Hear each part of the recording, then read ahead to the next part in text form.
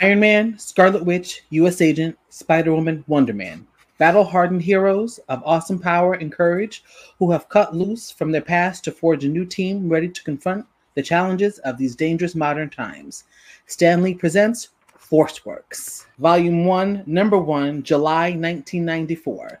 This is Heroes Home Base Podcast, Episode 48.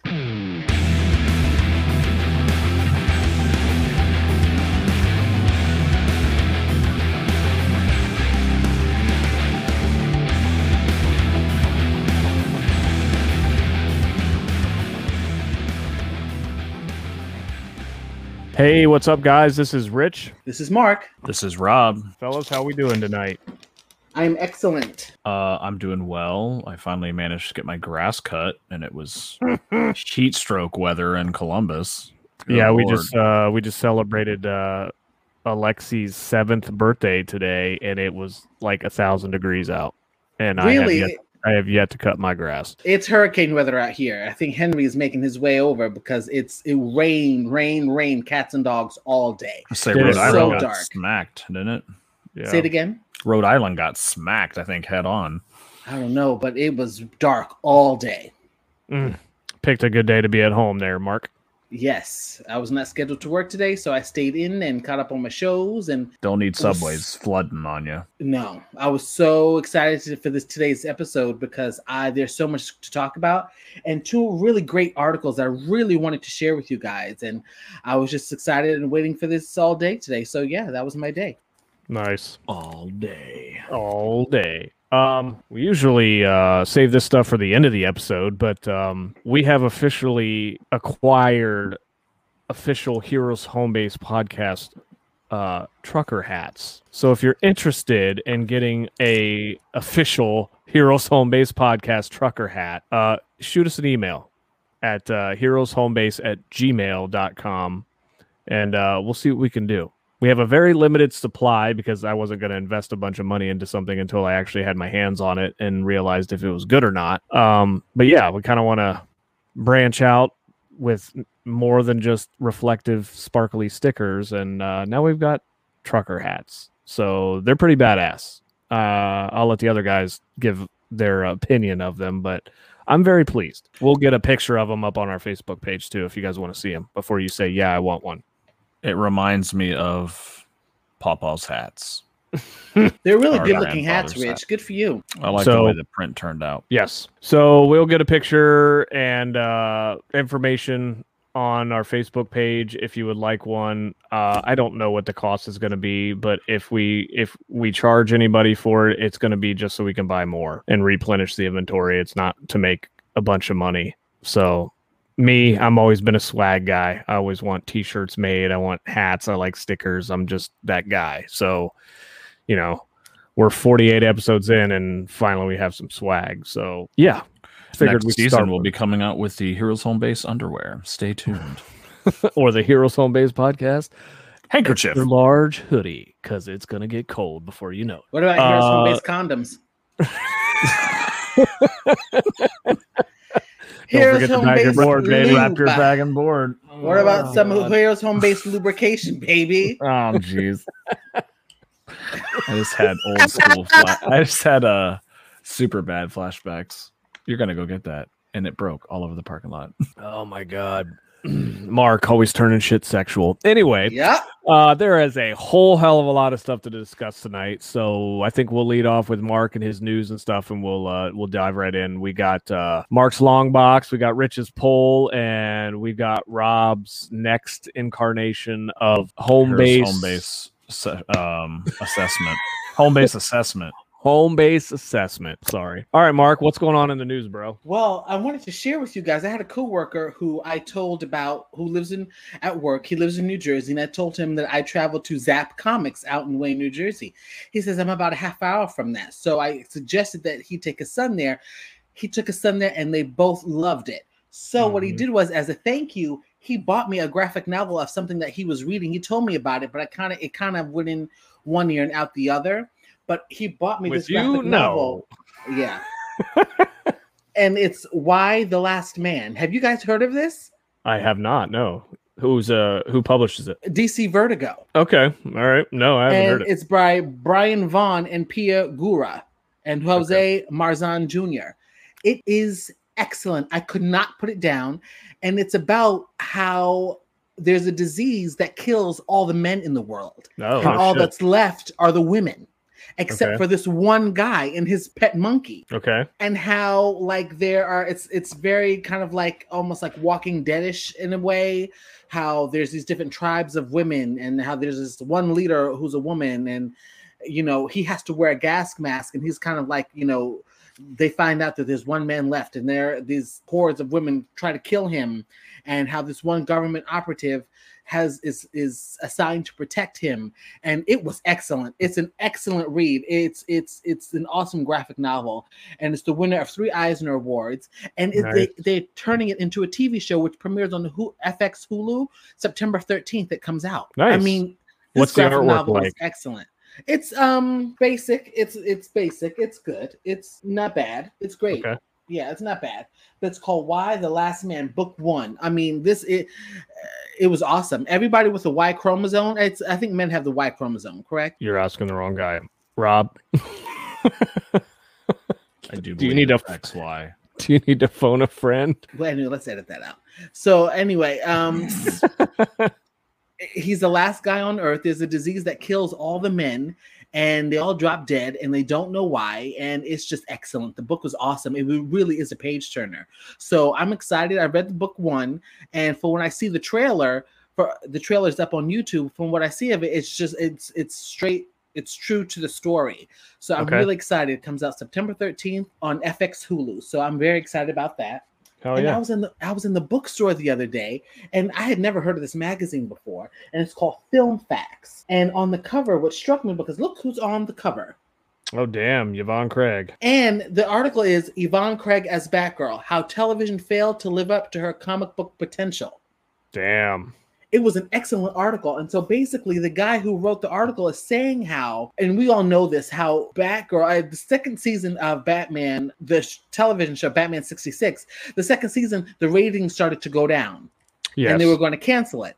So they added Batgirl, thinking that they would add, she would bring more followers in the third season. But what he's saying in this article is that he was a fan of her in the comic books, but in the television show, how, for example, certain fight scenes, she'd give like 2 kicks, or she would like throw something. Like she doesn't really kick butt the way she does in the comic books. And Right. so they just kind of relegated her to like these 2 kicks, or she was always getting captured. How they showed her being overconfident, taking on a gang of guys and then being captured, and Batman and Robin having to save her. Yeah. And so they break down in every episode in paragraph form. They went through every single episode that she was in about how in the episode she starts out overconfident and she gets captured and then saved. Overconfident, captured, and then saved. Overconfident, captured, and saved. And how Batman and Robin were the ones throwing all the punches and kicking and fighting and all the pow, zap, and bam. But she would do like 2 kicks, and then Robin would have to like jump in and help her. Yeah. So it's a great article about how it just didn't live up to her comic book potential, because as we saw, she was, not only could she fight, but she had such a brain on her. Yeah. She was very, very smart. And so in the show, they kind of highlighted that a little bit, but it was just, this is one particular area. It says, during the series, an often overconfident Batgirl would confront a gang of criminals and quickly be subdued. So it's like she would start out strong, but then they would just kind of like, then they compared her to another actress who was on the show The Avengers from the 1960s, and that character really kicked butt. But Yvonne Craig, who he's saying played the character so well and fit that character well, she was underutilized. They didn't utilize her properly. Yeah, they didn't show her acting range. So I thought it was a great article, and I mean, it totally struck out. And I think everybody knows how much I love Barbara Gordon, how much I love Batgirl. When I saw this, I'm like, this would be great for the show. Hell yeah! Thanks for sharing that. Yeah, and they go on to see, and I'll show you episode 108, Catwoman's Dressed to Kill. And they give the title of the episode, and they go on to show you how it starts with her and how it ends with her. So It's almost cookie cutter every time. Almost. And just it's a great article, and they show her in all these pictures listed how she's captured or tied up, and someone's holding a knife to her, or she's like on like a conveyor belt about to get cut up, or something like that. So it was a great article.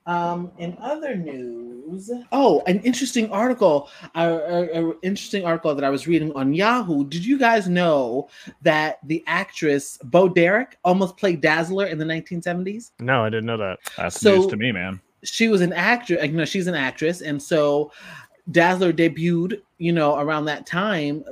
I think it was 1980, or 1979, the early 80s. Her character debuted, and they were looking to capitalize on that because they were going to make her, Dazzler's the disco queen. And they were looking, Bo Derek talks about how she had a meeting with Marvel about playing this character, but she didn't feel as though she was right for it. So that's a piece of interesting Marvel history. There was a great article on Yahoo about how X-Men #1, how it changed the Marvel mutants forever, because they're saying that they gave all these different examples, because the reason why it was 30 years ago was August 20th, 1991, that Marvel Comics released the much anticipated relaunch of their most popular franchise with X-Men #1. And so they go on to say that the first issue of the second X-Men series sold more comics than any other single issue before or since. Wow. Here are the highlights. So it gave birth to the single best-selling comic book of all time. It made the X-Men, the animated series, possible. And those costumes and the aesthetics all came from Jim Lee's artwork.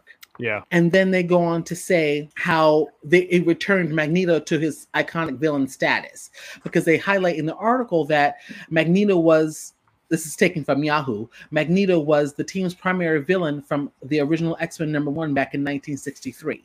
But over the years, writer Chris Claremont involved the mutant master of magnetism into a sympathetic bad guy and then anti-hero, and then finally into a full-fledged member of the X-Men. So, I did not know that. Yeah, Claremont made him headmaster of the X-Men of Xavier's School for Gifted Youngsters. You didn't know that? No. Yeah, I knew that. I knew that he had led the X-Men for a time. But Marvel wanted the X-Men's #1 adversary back as a bad guy. So Claremont and Lee gave us Magneto gave him another turn as a bad guy. They made him a bad guy again. And as I'm reading in the article, how that's where Claremont bumped heads with Marvel. Okay. So also it returns the 5 original X-Men back to the X-Men title, because they had branched off into X Factor, and it also marked the end of the Chris Claremont era, because at that time he had been with X-Men for 16 years. That's so crazy. Every time you say that, I'm like, 16 years? Straight years. Whew. Yeah. So it goes on to talk about how Marvel went the money way, Mm-hmm. how they wanted to capitalize on the money, and Lee wanted a more classic X-Men story, while Claremont wanted to push the storyline in new wild directions. And Marvel chose Jim Lee's take, and then Claremont quit. So there's that. And then Anthony Mackie has signed on to I did see this. Yeah, to make Captain America 4. I did see that. So we don't know when, because we have all the movies up until May of 2023, but he is signed on. We don't know who's going to be in it just yet. They did name, Peggy Carter, and they named, the guy who played John Walker, and whether or not Sebastian Stan will reprise as well as the Winter Soldier. But Anthony Mackie signed on to be Captain America in Captain America 4. So nice. He closes his deal, I should say. And so Malcolm Spellman, who wrote Falcon and the Winter Soldier, he's writing the film script. Okay, so it'll just be a stepping off point from the show. Possibly, we shall see. I finished Suicide Squad, which I liked it much better than the first. Oh, the last episode, you were just like, I'm not watching that trash. Well, I watched it, but I had to remind Mark that it was streamable instead of having to make a trek to the theater to see it. So Mark's pro theater, aren't you, buddy? I'm pro theater, yes. Except when they make you throw out your chocolate. Do you have any more? Yes. Sorry, go ahead, Rob. What'd you say? I said, except when they make you throw out your peanut butter chocolate cake. Oh, yeah, that was tragedy. Do you have any other things? Because I got a couple articles that I was going to talk about before we can review that. Michael Keaton. Oh, yes. I think you and I, Rich, probably have the same thing. Michael Keaton has interviewed and said that being back in the role as Batman was like riding a bike. Damn. My and guy. He's stating that, he even though it wasn't a joke back then when he took the role, when he played Batman twice, he even gets it more so now that he's kind of like humbled, and he respects the fact that this character and him playing this character in this role is huge. Yes. And the significance of that. And he recognizes that. So that was just an article on that. And Robin, Tim Drake, is bisexual. I heard there was some things saw- coming out about him. I saw that too. I don't know what current comic that is in. From hold on, I have it here. It's from Batman Urban Legends. Okay. Number 6. Don't read it. Don't read it. So As in, you don't read it. I don't read it. Okay, I thought you said don't read it like as a. No. No, I'm not gonna No, say he that. came out as bisexual. This is Tim Drake. He is the 3rd character to take up the Robin mantle. He's not Robin. Because right we can't discount the fact that he was with Stephanie Brown, the spoiler for his whole entire comic book story arc. I don't know So anything about that chick. Spoiler? the spoiler, No, I don't know anything about her. Yeah, that was Stephanie early in. Brown. That was early in his run. But what? Why not? But they're now saying that he joins he's a part of a small group of LGBTQ characters in the DC universe. Kate Kane's Batwoman. It's not a real small group. Harley Quinn, Poison Ivy, Renee Montoya. Midnighter and Apollo. I mean, the list is not small at this point. So yeah, Tim Drake is bisexual. Isn't it? Wow, I'm drawing a blank here. Isn't it Harley Quinn and Ivy hook up? Yeah, I think they're married. Yeah. Married. Okay. I think they just took it off of Batman the Animated Series. They just used that as their touch point. Although that was one of the best episodes, I think. So Do that either is of you know it what for I'm me talking with about? news. Yes, I do. Okay. Neither of you were like replying. What did you No, I say? know. I'm sorry. Yeah, it was kind of like off the animated series. Holly and Ivy. I thought that was one of the best episodes. Yeah. Harley and Ivy. I mean, Tim Drake's been around in the comics since like what? Like his Robin line came out 90 what? 3, One. 4. I thought it was early, like 90 or 91, because I picture him in that on that cover. But that's all I have for the Robin, news. his solo title launched in '93 in the midst of the Night Quest. Really? That's wow. I thought it was early. No, he's the one who did the investigation and figured out Figured that out who- yeah. Bruce Wayne was Batman. So Correct. Okay, Tim Drake, first appearance, Batman 436. That would be August of '89. okay. As Robin, Batman 457, December of 1990. Rich, we might have that. Yeah. So he's how old now? Going on. Well, as Robin would be 1990. So 30 years. 2000, 2010, 2020, 31 years. 31 years. So 2021, he's bisexual. So cool. My news is we all know who James Tynion is. I know I've dropped his name quite a few times on A this few times. show. A few times. James Tynion quits Batman and DC Comics for a Substack comic gig. This is a little dated at this point, but this is from August 9th. This is from Bleeding Cool. So James Tynion has announced that he is leaving Batman with 117 or How issue long was he supposed to 117. take it to? They were trying to get him an extension, but Tynion is the comic creator who took over Batman after Tom King was fired with number 87 and managed to turn his fill-in job into the main gig after DC fired publisher Dan DiDio and canceled 5G. Took Batman to new sales heights, replicating the success of Jonathan Hickman's X-Men, introducing more characters to the line, and he is off. So James Tynion writes on his newsletter, DC had presented me with a 3-year renewal of my exclusive contract with the intent of me working on Batman for the bulk of that time. I was grateful of the offer, but I couldn't help but look at the success of my original creator-owned titles and wondered if it was the right choice. And then I received another contract, the best I've ever been given in a decade as a professional comic book writer, a grant from Substack to create a new slate of original comic book properties directly on their platform that my co-creator and I would own completely, with Substack taking none of the intellectual property rights or even the publishing rights. Given my bandwidth, I knew I could only pick one of the two contracts sitting in front of me. So he's going to Substack to work on his creator-owned stuff. So his stuff it's top notch at this point. So Boom Studios, he's got Something's Killing the Children. He just did The Nice House on the Lake for DC Black Label, and it's just selling out constantly. So DC is in for a huge shock when this guy is gone. His stories are original. I'm not going to sit here and go on and on and on because everybody knows how I feel about Mr. Tynion. But this is a huge blow for DC, but congratulations to a guy who, I mean, there's been conversations of this since Neil Adams, and every creator's getting the royalties for their work and stuff like that. So, more power to them. But there is, there's some heightened controversy of Substack and criticism over some supposed offensive content, but everybody's offended by something that they don't agree with these days. So I just think a lot of creators, if they get these type of deals from Substack to come up with original content, they get a lot of money up front. So it's not like they get it after the sales are generated. They get like a huge signing contract, and why would you pass on that? Yeah. So especially when I hate to say you're working on Batman and you're pigeonholed, but we've said it multiple times. You're pigeonholed to what the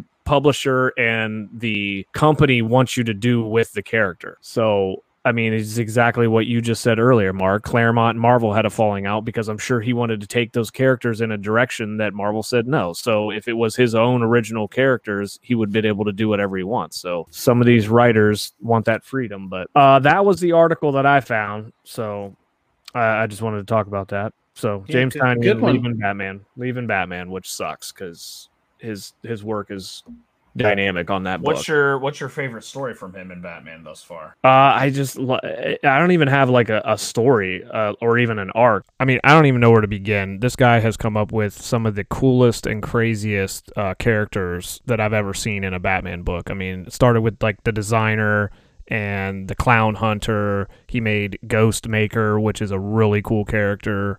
You've got Miracle Molly, and you've got Punchline. I mean, that's just a few that he came up with his short run on Batman, and I just think that the title is not going to be the same now. And I love his Nice House on the Lake storyline right now. It's freaking crazy. So, do we want to go ahead and review? We did not get Dr. Doug today, but do we want to just do a quick? Do we want to do spoilers on Suicide Squad since Rob hasn't seen it yet, or do we want to hold off on this episode? Go ahead. You go ahead. All right, Mark, why don't you take it away, and then I'll follow up. So are we doing spoilers here? Sure. I liked it. I thought it was much better than the first one. I like what they did with Harley. I loved Starro. They did an awesome. That was like, for me, that was probably the best part. They did an incredible job with Starro the Conqueror. Even his little stars that come out and attach to people's faces. That he was probably the best part of the movie.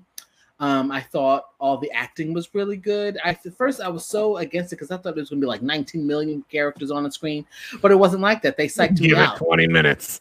Yeah, they psyched me out at the first half of the movie. You know what I mean? Because you know what happens to the first group, and then the B team comes in, and I thought they did a great job. I liked it. I give it a B-. Yeah. Dude. Starro the Conqueror, man. I didn't think I'd ever see that in a movie, let alone not a Justice League movie, but a Suicide Squad movie. I'm a huge fan of James Gunn. I think when we were talking about the Marvel Cinematic Universe in past episodes, I have said multiple times that the Guardians of the Galaxy are my favorite ones. Oh. I just like his style, and he's got his actors that he likes to use, and I like that. Definitely not a movie for the kids. It's pretty violent. It's pretty gory, but it was fun. My favorite part, if not for Starro the Conqueror, would have been Sylvester Stallone as King Shark. Yeah. Like, that was the best. It wasn't my favorite. I'll say that because I'm not super hip to the villain movies and all this other stuff, and I'm not a real big Suicide Squad fan personally. But I think this performance from Margot Robbie was the best performance of Harley Quinn and the most comic book accurate than any other thing she's done. Besides like the intro to the first Suicide Squad where she's like in the cage and blah, blah, blah. But no, like her performance in this one was, I'm just like, this is finally Harley Quinn from the comics. And I dug it. It wasn't, I didn't think the plot was all that hard to figure out or to follow, but it was just cool as shit to see Starro the Conqueror and King Shark. The other villains, Polka Dot Man was pretty funny, but like you said, Mark, the acting was good. It was fine. It was fun. It was funny. It was a good time. I probably will give it a B. B-. Yeah, I'll go with the same score you did. So I gave it probably 3.5 stars out of 5. How about that? Very good. I recommend it. I recommend you see it, once. I actually ended up watching it in like 3 sittings. So I started it and then came back to it and then came back to it again across 3 days. So I'll find time to sit down and watch it all in one sitting again and, find the things that I maybe missed. But I give it a B-, 3.5 out of 5. So excellent. Have you guys watched Titans? I am caught up to I finished episode 3 of season 3. I have not watched episode 4 yet. I will say Becky and I started watching that. So we're like, I think I tried when Rich gave me his DC app when it was originally on there. Probably a year and a half ago. So we're like 5 episodes in. So we're working. So you're starting back. You're at the way beginning then. Yeah, we're season 1. So but she actually was quite interested. So that's something we're gonna watch together. So far nice. So far it's interesting. Mark, what about you?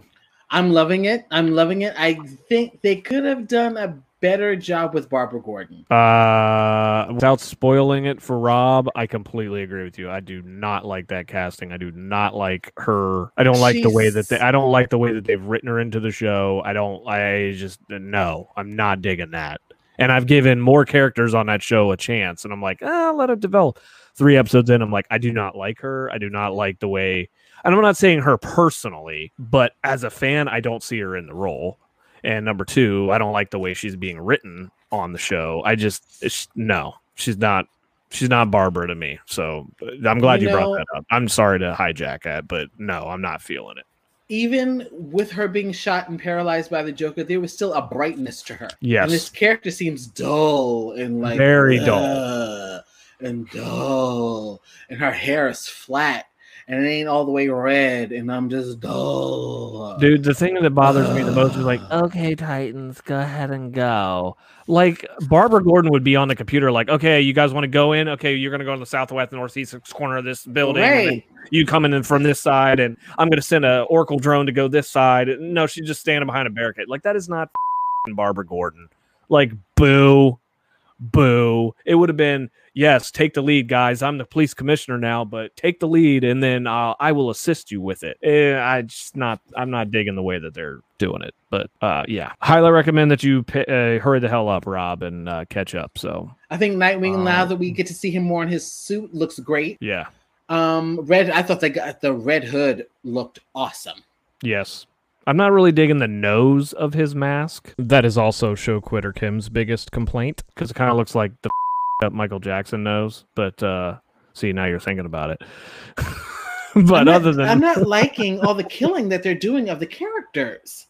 Well, let's not spoil it. But yeah, it's I'm like I said, episode 3, at the end of episode 3, and it's pretty mind opening. Like, oh shit, shit's getting real.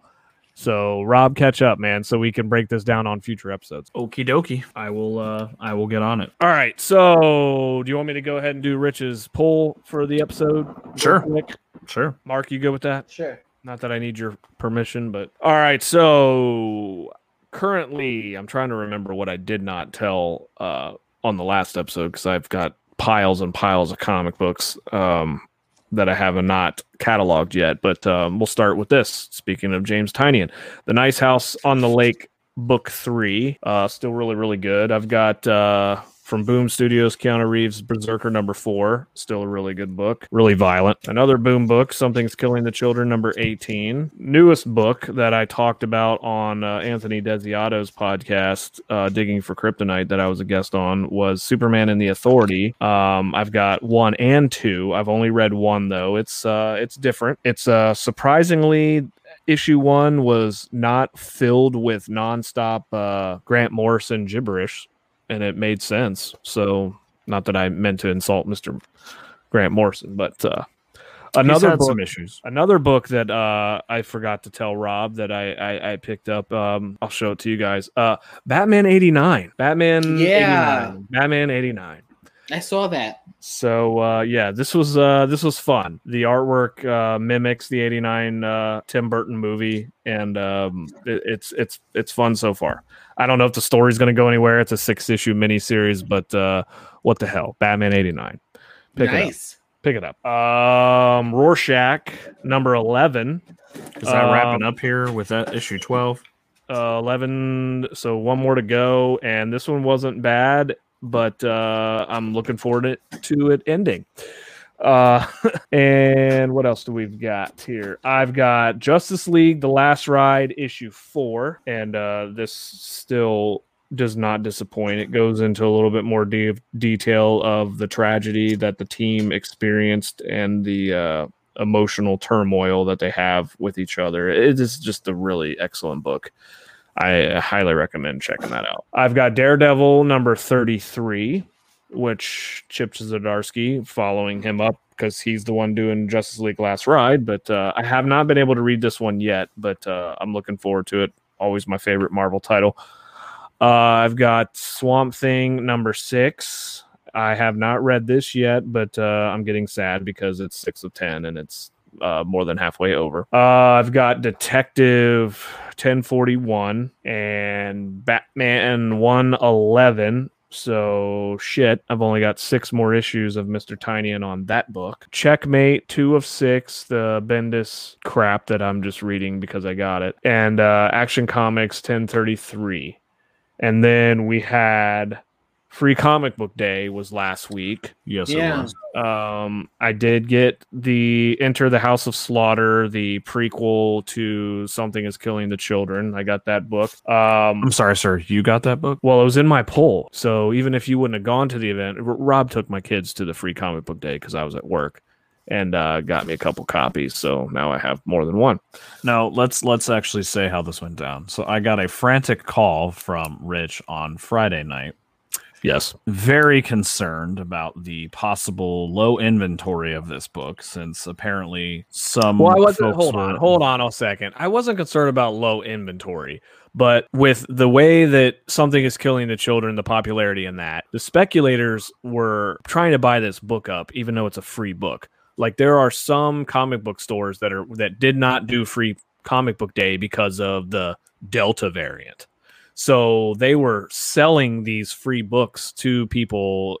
Like there was one article I read that some store sold all the copies for $10 a piece to this one guy trying to just buy them all up. So I'm not all about like trying to get a book that's going to be worth a lot of money in the future. I want it because it's going to be pivotal to the story that I'm reading. And I just don't like these people that just buy stuff up. Not that Gibb would be involved in just, doing that. But I'm just saying like it's just like any other market. We're just associating with comic books, but these speculators, dictate the value and what's popular. And I just think that that's bullshit. So, well, I guess what is confusing to me from a strategy standpoint, if you want to buy a book that you think is going to be worth a lot, don't pick a Free Comic Book Day book because they're mass produced. I don't know. Maybe I'm not thinking this through entirely. It just seems like a fool's errand to me. Well, it's the market has changed. Like a lot of these publishers are coming out with legit story. It's not like the kids spinner rack of free comics. Like these publishers are coming out with really good content and stuff that goes with the current story arcs that are going on, and making it a priority for people to get to these stores and get these books. So while I'm talking about that, like I also got the Free Comic Book Day Batman #1 special edition. Let me see. Oh, nice. Yeah, that was that. That's also, I mean, it's got a whole laundry list of people, Tynions on that, as well as Jimenez and Foreman. And so I will just kind of do a brief check-in about how the Ogre ran their Free Comic Book Day. So in the past, you would enter through the main entrance, and the free comic book table was usually behind the counter before you get into the back issue area. So they changed that around, I was assuming because of COVID. So you actually entered through their back room. The table was right to your right. So you could walk through the back room. You got to see their artist wall. And then you got to exit through the store, so you could end right. And I thought it was actually a really cool way to do it. So you kind of got to see the back room of the Ogre, and so they did it really well. I think it was everybody could have 3 books. So grabbed Rich's kids, grabbed my kids. So everybody got 3 books mostly, I think, but we were in and out of there in probably 10, 15 minutes. But it was a good event. I thought it was the way in which they laid it out, it was easier to get to the table. And I do think, Rich, that because typically when we would go to Free Comic Book Day, it would be later in the afternoon and stuff is gone. So stuff is picked over and you don't have much of a selection. So yeah. And if I have to compare, Enter the House of Slaughter was probably one of the lower piles in comparison to some of the other ones. So, but was able to get the book. I read it. I thought it was pretty good. It was very interesting how it filled some of the gaps. Like I read it, didn't realize it was a prequel, but obviously I don't necessarily think it was like a full-on prequel, but it was basically, it ran current with, the beginning of it filled gaps, which is fine.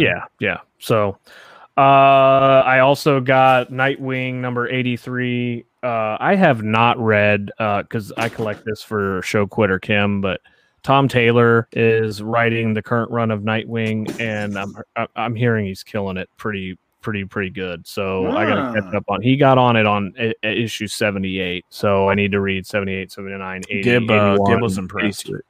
Yeah, so I'm gonna get back to reading Nightwing because I was not impressed with even before Dan Jurgens got on the book. Like the book was just trash. Also, came out this week.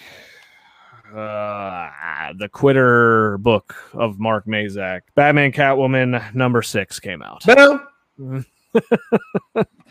So yeah, I have not read it. I just got my hands on it today, but yeah, I feel like this book is just another Doomsday Clock getting delayed after delay. So boo. So all right, so that was Rich's poll for this episode. Mark, take it away for your segment, Mark's Long Box. My long box. So we all know that I'm an old school head. I don't do any of the new stuff. I collect a lot of the old stuff, 20, 30, 40 some odd years ago stuff. So that's the stuff I like to collect. So I love Instagram. I love Instagram. It's really great. And I follow a lot of different things. There are certain people who make, who create and make their own action figures. So I see a lot of people that do the X-Men, and it's not like the old Hasbro, Toy Biz one action figures. They make their own. They make their own characters, or they make their own figures out of those old characters. And so I saw one that did every single West Coast Avenger, and nice. I absolutely love. I was like, oh my gosh! I commented, "You were excellent. You're so awesome. You're awesome." And the guy wrote me back, "That's so great that you love them." Da, da, da. Well, then I saw another group, #ForceWorks. Now, ForceWorks is as I read at the top of the show, they are the group that came after the West Coast Avengers were disbanded. So the members, U.S. Agent, Scarlet Witch, Wonder Man, Iron Man, Spider-Woman, they were West Coast Avengers, but when they got disbanded, Iron Man wanted to forge his own group that had a different kind of mission than the Avengers. So he started ForceWorks. And I have the issue right here in my hand. ForceWorks #1. And this guy, for days, he and I were going back and forth about how we loved ForceWorks. And ForceWorks, it really was a great story. It only lasted 22 issues, came out in 1994 and ended in 1996. And at first, the artwork sucks. The artwork was awful. It was terrible, but I'm surprised you kept reading. Right. I kept You'd be like, boo, I'm out. I kept first issue, toilet paper. It was kind of toilet paper, but it was a great first issue. And as the later issues went on, our favorite artist, who we got a chance to interview, Dave Ross, actually did, I think, 2 or 3 issues as an artist there. So that really picked up for me. So I was really loving it.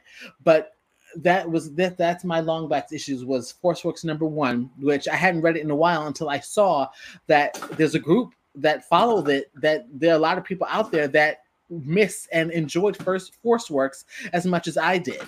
So that's what made me choose this book for my Mark's Long Box picks, that I'm not the only one out there that kind of, still wishes for the West Coast Avengers and ForceWorks era of comics. Nice. Yep, that's my pick. I like it. Home base assessment with Dr. Sorry. Not a doctor. Home base assessment with Robert Wagner. As they say in the hospital, I'm a master's level clinician. That's what these psychologists like to say. I like to put that on a name tag. Yeah. So, I really enjoyed doing this the last time. Becky actually gave me some feedback, which was really helpful. She's like, you keep saying things like, obviously, this is what this is. Obviously, this is what this is. She's like, not everybody does this on a daily basis. Not everybody knows if that's obvious. So you might want to just remember that. I was like, that's actually really helpful because, yeah. I want to try to make this as relatable as possible. So, did the Riddler last time. Obviously, just as kind of a recap, I want to base my assessment just on the issue that I'm reading.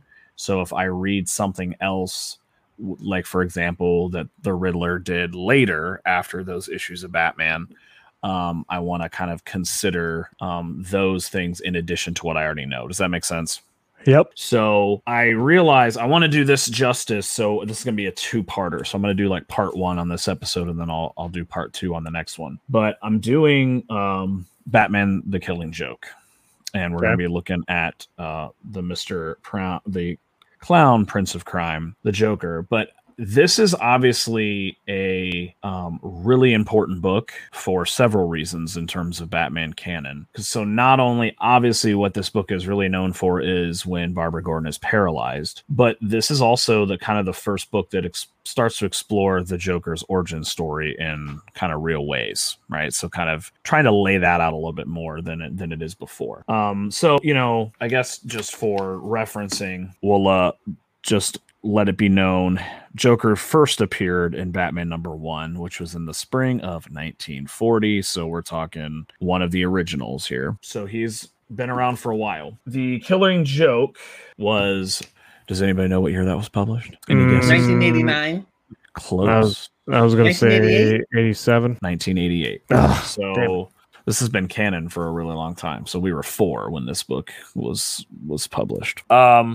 So let me give a quick rundown of some of the main events of the book, and then I'll start laying out some of the things that I think are important to call out, and then I will kind of continue this on our next episode. Sound good? Yep. So for those of you that have not read this, here is just kind of a rundown of some of the things that take place. So obviously the Joker shoots Barbara Gordon, kind of midsection, kind of her lower right side, right above her hip, paralyzing her. There are theories about this, but then he takes several pictures of her in the nude in various positions. So in some ways, torturing her.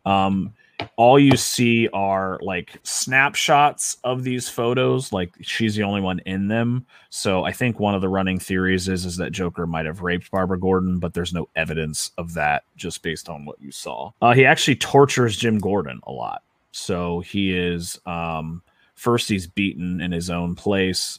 He's kidnapped. Then he is dragged around kind of I guess it would be like a carnival in a dog leash around his neck, and he's naked. And then he is forced to kind of look at, obviously, the pictures of Barbara, and he's pretty much just trying to break Jim Gordon. He kills, like, the owner of the carnival that he's, quote, buying it from just randomly. Like, he just, like, poisons him. Do you remember that, Rich? Like, he's sitting on a little... Yeah. One of those little merry-go-round type things, and he's just there dead. So he just kind of kills at will. Obviously, that's pretty basic for the Joker. He is very focused on making Batman laugh. Like, he wants to get a rise out of Batman. And that's kind of one of the major things that happens towards the ends. They also tell his origin story. So we have a failed comedian who has a wife who is expecting a child, probably almost 9 months. So getting pretty close to that. It's unclear, but they die in a rare accident. So then he dresses as the Red Hood, goes to the Ace Chemical plant. The security guards killed his accomplices, and he falls into a vat of chemicals. This is supposedly when Batman was in his earlier days, because his costume is quite vintage. And he comes out of a drain, and then his skin is bleached. And there's that like famous picture of him like pulling his hands between his hair, and he's laughing. Yeah. So pretty powerful kind of moment for him as a character. So a couple of things just to kind of note. There's things called V codes and Z codes. So those are just types of diagnostic codes that are used for kind of also known as other conditions that may be a focus of clinical attention. So it's trying to better understand some of the other things going on in the person's life. So I'll give you some examples of some things that I think he meets kind of the criteria for. So inadequate housing. So he's not able to really provide for his wife and their unborn child. Low income, other problems related to employment. So he's kind of shaming himself before this incident as the Red Hood that he can't provide for his family, and he feels kind of shitty about that. There's social exclusion or rejection. Like he mentions, being this failed stand-up, like nobody's laughing, and he botches the punchline. So I think there's like a level of belief that he's kind of excluded from kind of other members of society. And then I think also problems relating to his lifestyle, like, struggling to, take care of those things, like be an adult. Can I ask, do you think he has, because I know Hank Pym, who was Ant-Man, Yellow Jacket, Giant Man, Goliath, he suffered from a major inferiority complex. Do you think at the beginning, before he became Joker and Red Hood and all that, do you think the Joker, but he was normal, he suffered from that? Well, I mean, it's tough to say based on just what's present in this book. There's definitely, he's lacking self-confidence, and he probably has a significantly low self-esteem, I would say 100%. Right. I think that's also what contributes to him being so desperate, right? He's desperate to provide, that he gets involved with, criminals to try to make money. Right. So yeah, I definitely think that there's definitely, at the very least, that's related, something like that. So I think I want to go. So those are some of the other circumstances that I think are already impacting him before he's even the Joker. So he's already got some things set up for him. And I do think, just a side note, I think they tried to at least bring up some of these things in Joaquin Phoenix's movie, right? Like somebody who is not doing very well, who's not engaging in society very well. But obviously they took that in several different directions. So I think for now, I want to look at kind of a little bit of a repeat from what I was talking about with the Riddler. Obviously, the things that I've laid out, there is some antisocial personality stuff going on here.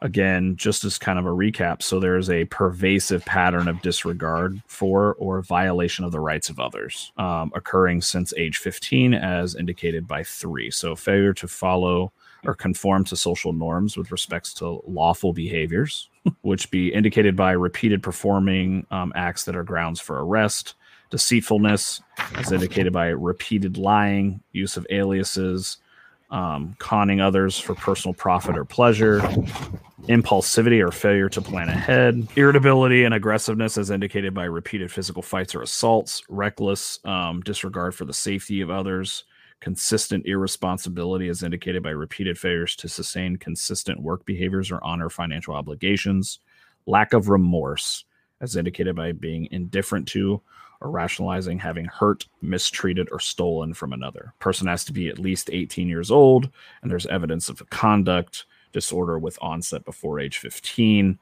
And then obviously the occurrence of antisocial behavior is not exclusively during the course of a schizophrenia or a bipolar disorder. So I'm going to put a rule out of antisocial because I think I have some other questions. Like I have no history for him prior. I mean, obviously we know more history about him in this book since his origin story is explored, but we don't really know much beyond kind of where it sets up.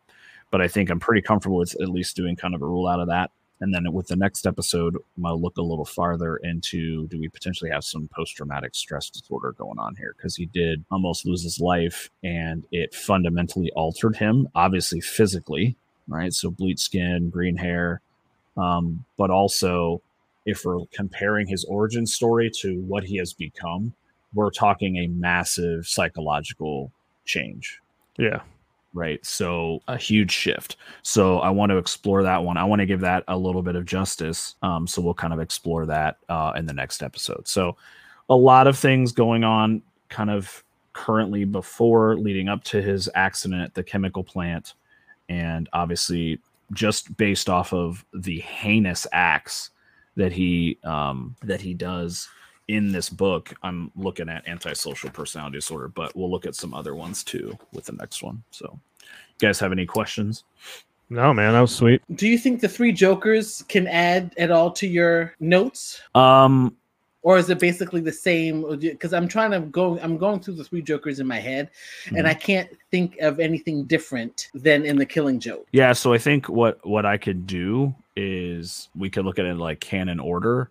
I can look at the events of the three Jokers later and add to the Killing Joke, because there's obviously other things in there. Yeah, I could definitely look into doing that, because I want to look at this character from several different angles, because he's kind of the big one. So Right. Yeah, that's a good question, Mark. I'll have to look into that as well. Because as you were telling me, I can picture all the panels in my head, and I was just thinking about the three Jokers. I'm like, I wonder if there's anything else in that story that he can use. Sure. So that does it for my second home base assessment. So Nice job. We'll pick that one up on the next one. Really good story. I highly recommend reading that book for sure. Yeah. Ooh, Rob, you know who would be a good one for your assessment? Catwoman. Oh, Sure. yeah. That would be a good one. Or let's take some suggestions right in to heroeshomebase@gmail.com, and let's have Rob evaluate your pick. Yeah. Or your recommend a story arc that he can pull from, or you make a pick and he can pick a story arc from it. There you go. Yeah. I'm down for that. I definitely Ra's al Ghul's on my radar here, as I mentioned on the last episode. So Well, you know who'd also be maybe because I like him, but Damian Wayne, I like that little boy. I hate him so much, but I don't. Do you? I don't really. I haven't read a lot don't of like his stuff, him. though. He's fine. I like him more than I ever liked Jason Todd. Well, I think my most exposure with him was in the Injustice series, and I couldn't stand him. I've been watching a lot of the animated movies on HBO Max that he's in, and I like him. He's an asshole, but I like him. He's smart. Yeah. All right, Mark, what do you got before we wrap this episode, buddy? That's all I got. It was a great episode. All right, well, good episode, boys. Always a pleasure. Until next time, don't forget to bag your board. This is Rich. This is Mark. This is Rob. Thanks for hanging out with us for another great episode. Shoot us an email again at heroeshomebase@gmail.com if you would like a hat. Give us your contact information. Also, we have plenty of stickers. So if you want some stickers to put on your car or your laptop or your significant other's mirror in the bathroom, whatever, it's fine. Shoot us a comment, like, subscribe on your podcast listening application of choice. We really appreciate you listening and hanging out with us. Until next time.